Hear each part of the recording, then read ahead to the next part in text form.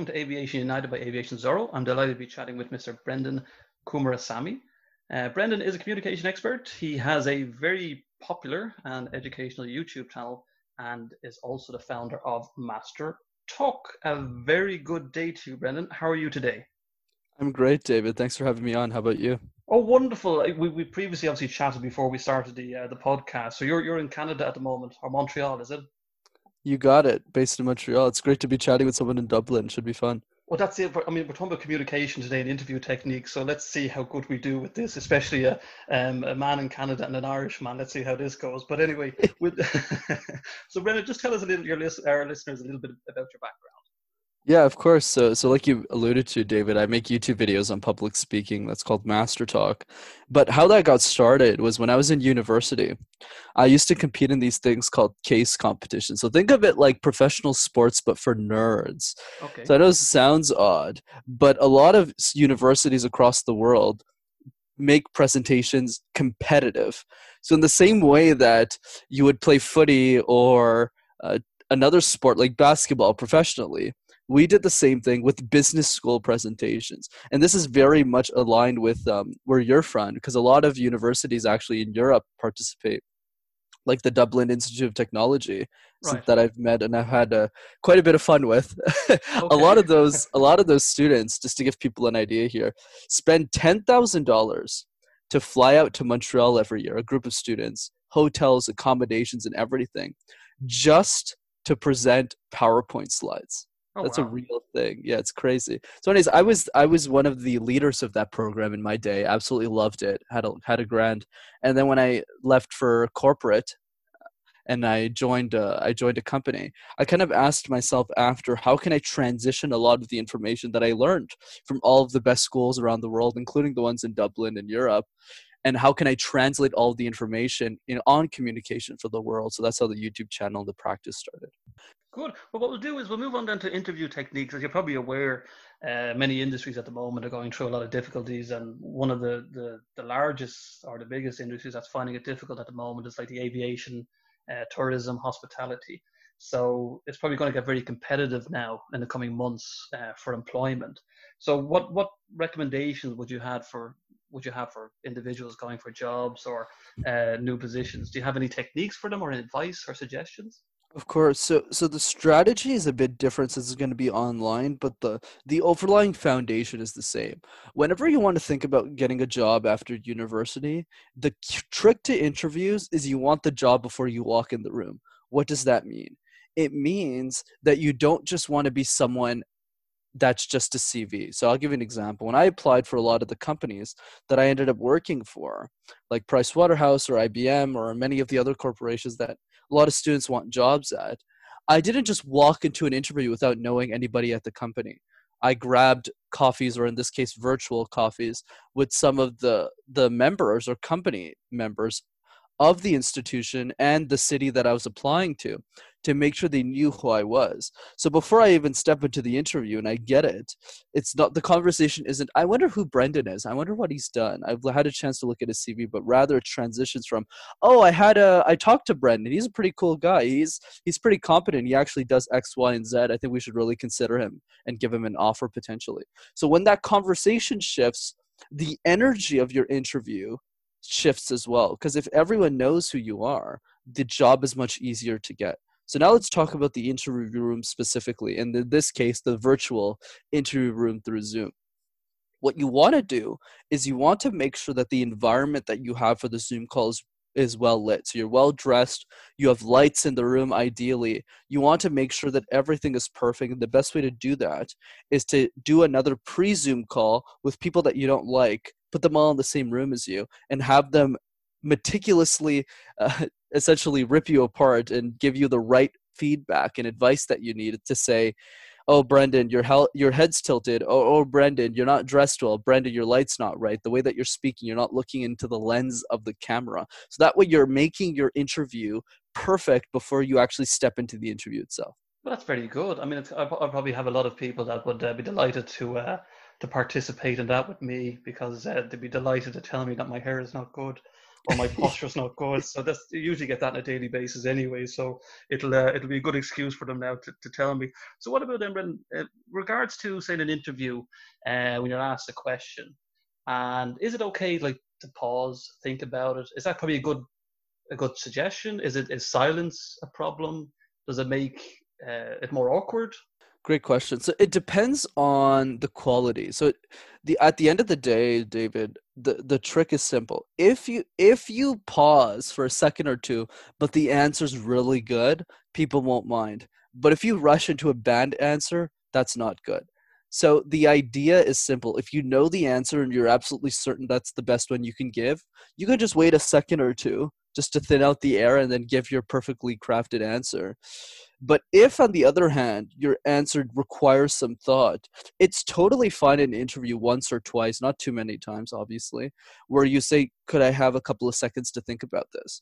And a lot of the times the interviewer says, "Sure," because if you give a very high quality answer, they won't mind because they'll appreciate that you're thinking through things through and that you're giving an answer that's very digestible.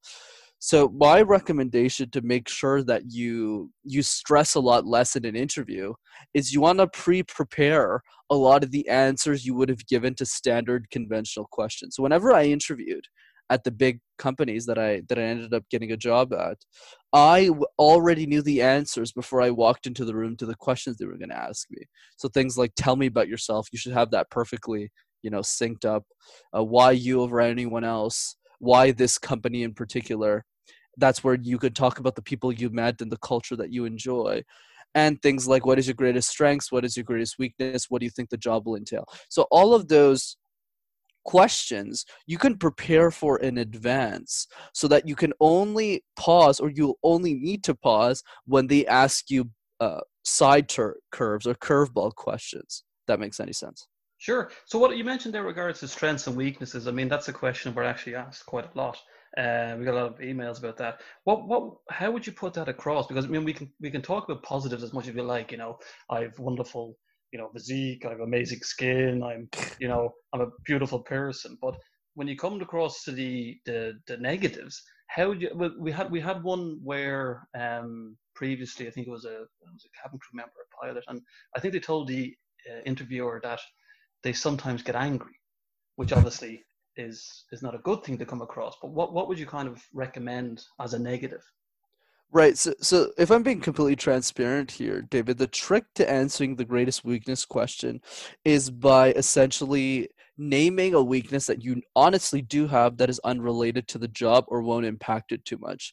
So I'll give you the answer that I like to give, Sure. which is true, is I ask a lot of questions, like way too many. So let's say I'm with a manager, I would ask them hundreds of questions because I just want to know every detail of any nook and cranny. But the reason why this is a weakness is because the manager might not have time to answer everything. So even if it is a weakness, David, it's not something that an employer would say, "Oh, we can't hire him because of this."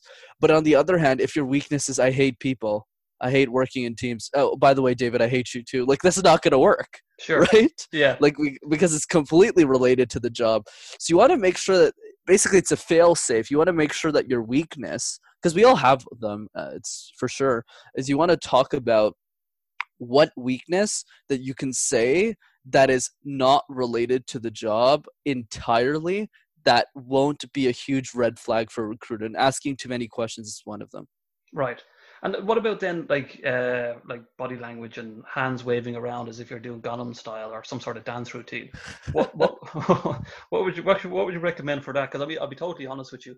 There has been times in the past where you know once it's kind of like at the beginning of the interview when you're going for the interview, you're kind of relaxed and your hand is on your knee, or you might have your two hands kind of resting in a certain position. But then once the interview continues, about four or five questions in, the hands begin to, everything's kind of animated, and I'm kind of becoming like a TV show star, or I'm in some sort of play. What would you recommend to, keep the hands still or keep a nice posture?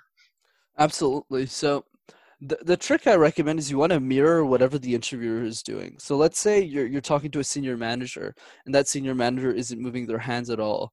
Then you want to mirror that body language. You want to do exactly what the other person is doing. If on the other hand they're super animated, they got their hands all over the place, or they're really excited to interview you. Like, so let's say I was interviewing with you, David, that'd probably be more of the reaction I would see from you, since you're a bit more extroverted than most.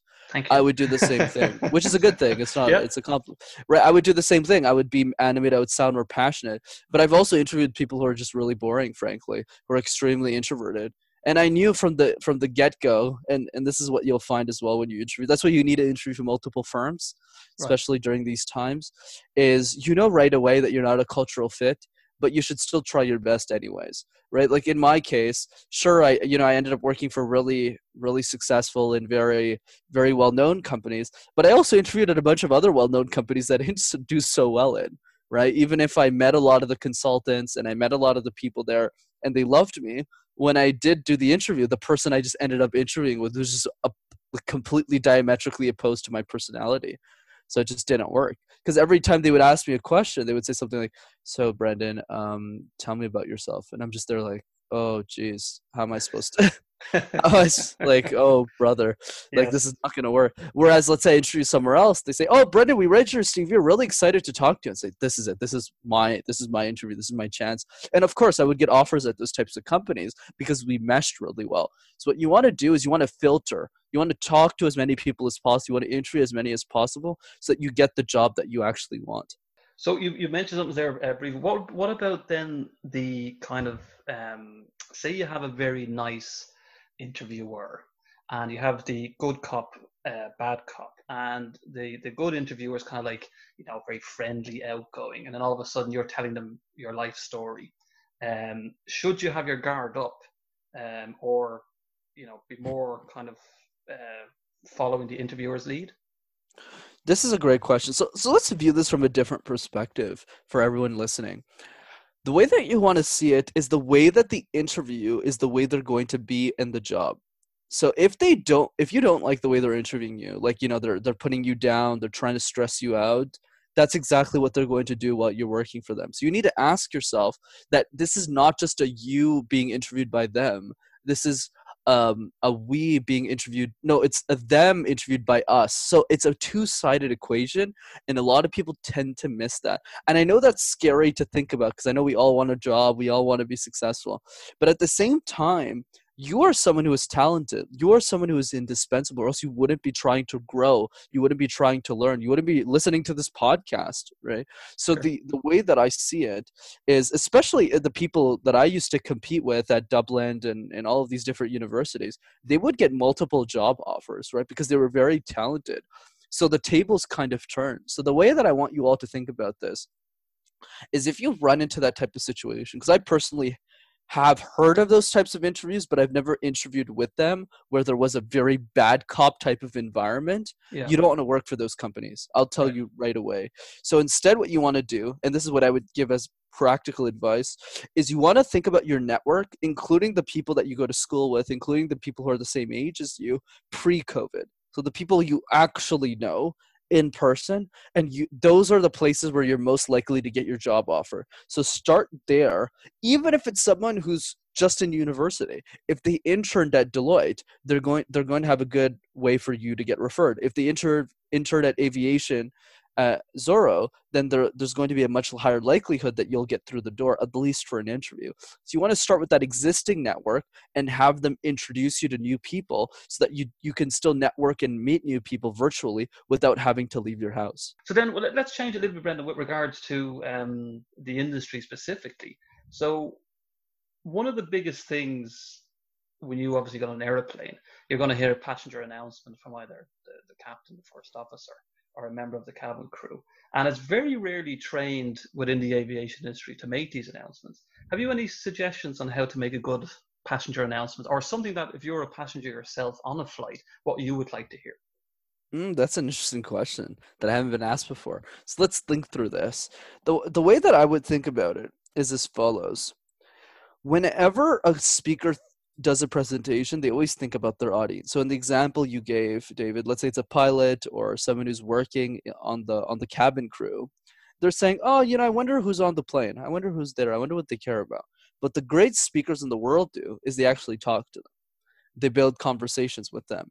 They gain rapport. They understand what their needs are. They understand what their wants are. So what I would do if I was trying to build a speech for them is I would talk to the passengers outside of the flight. So let's say I'm waiting for my next layover and I notice that someone is, alone and isn't really talking to anyone.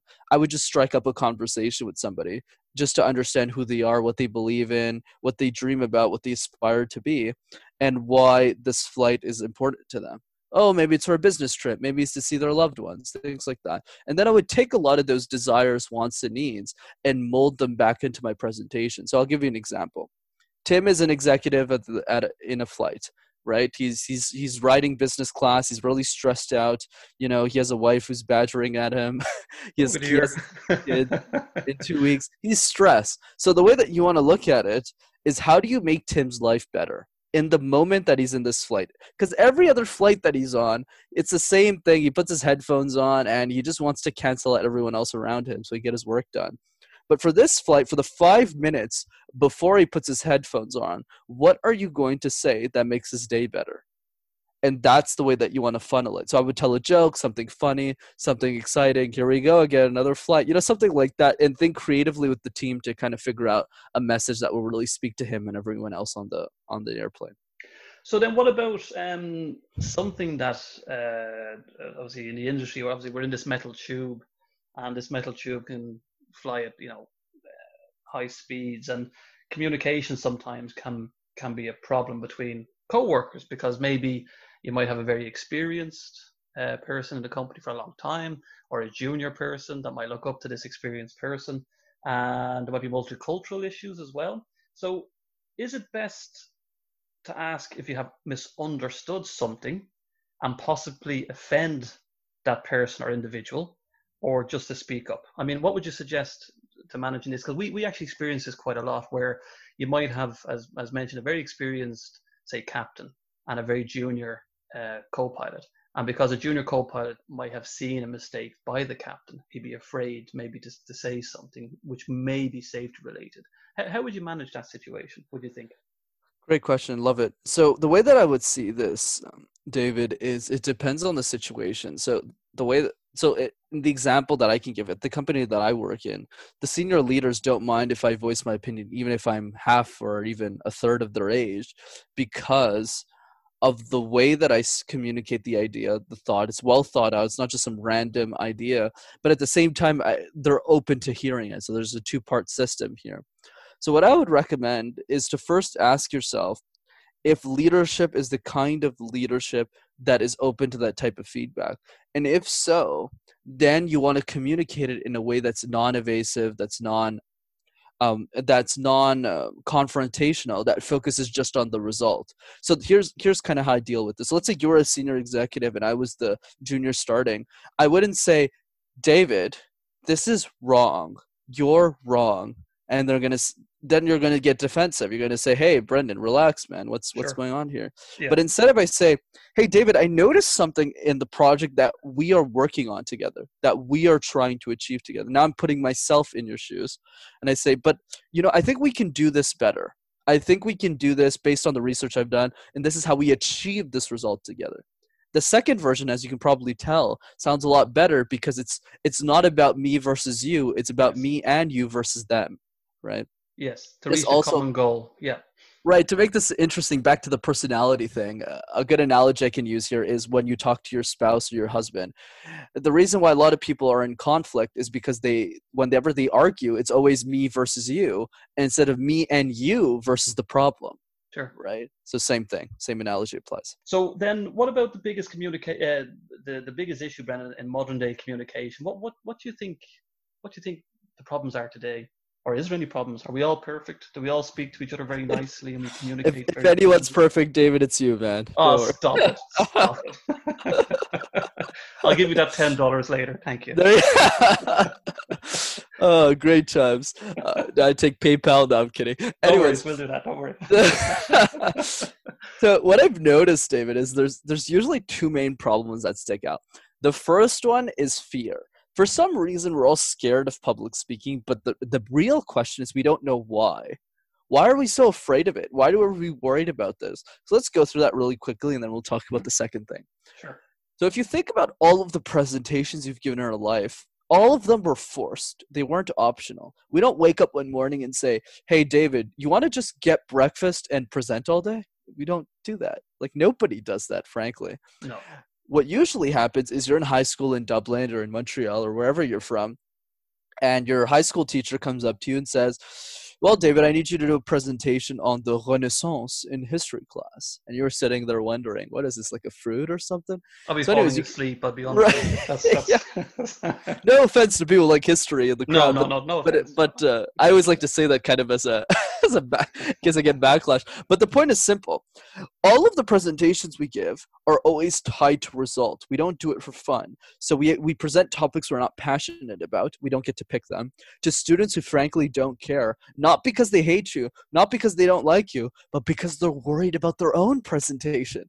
They have to give a presentation on the historic times 5 minutes after yours.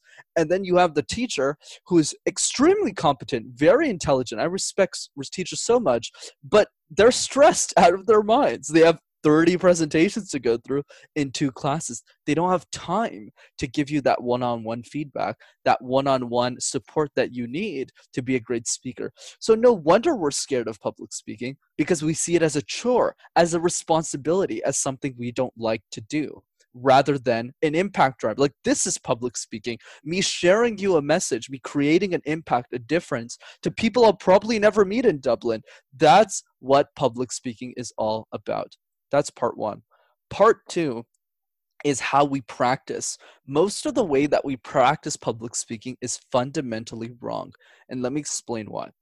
Let's say you want to learn a new skill, whether it's you want to get on the footy team in your local university, to you want to learn basketball, to learning a new instrument, or even singing a song.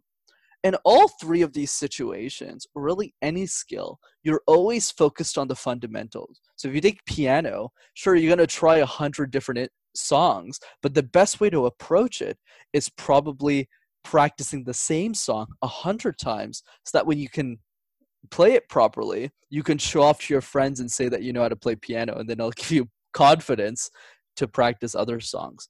But we don't apply that same analogy to public speaking at all. Because let's say it's Wednesday, your boss, your client, your teacher comes up to you and says, David, I need a presentation for Friday. And you're like, oh, geez, why didn't anyone tell me? So you spend 2 days getting this presentation ready. You do your best work, you try your best.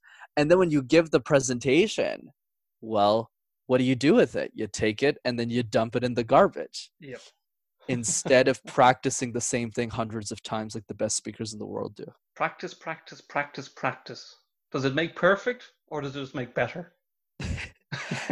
Here's a good way to phrase it. Practice makes perfect if you practice the right things. So if you're practicing 100 different presentations, you probably won't get better. Or if you do, you'll get better incrementally.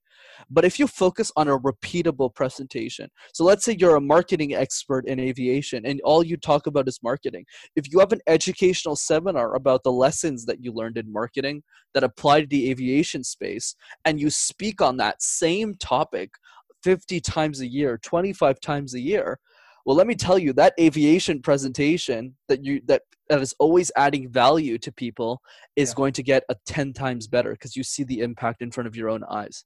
It's going to be slick. Yeah. No, I get you. So keep practicing, everybody. Don't be slackers. Be slickers. So you're the founder of Master Talk. So what is Master Talk, and how can it help individuals and companies? Of course, absolutely. So for those who are interested in talking or a question or really anything, I'm really accessible. Just send me a message on Instagram, which is @MasterYourTalk. I answer all my DMs. And obviously, since it's business related, you can also connect with me on LinkedIn under the same name, which is Brendan Kumarsamy. And for those who are interested in my free public speaking videos to master communication and to share your ideas with the world, I highly encourage you to check out my YouTube channel, which is Master Talk in one word. Thank you so much, Brendan, for chatting with me on Aviation United by Aviation Zero. For more information on Aviation Zero, you can find us on LinkedIn, Facebook, Twitter, Instagram, and Parler. Thank you so much again, Brendan. Thanks so much, David.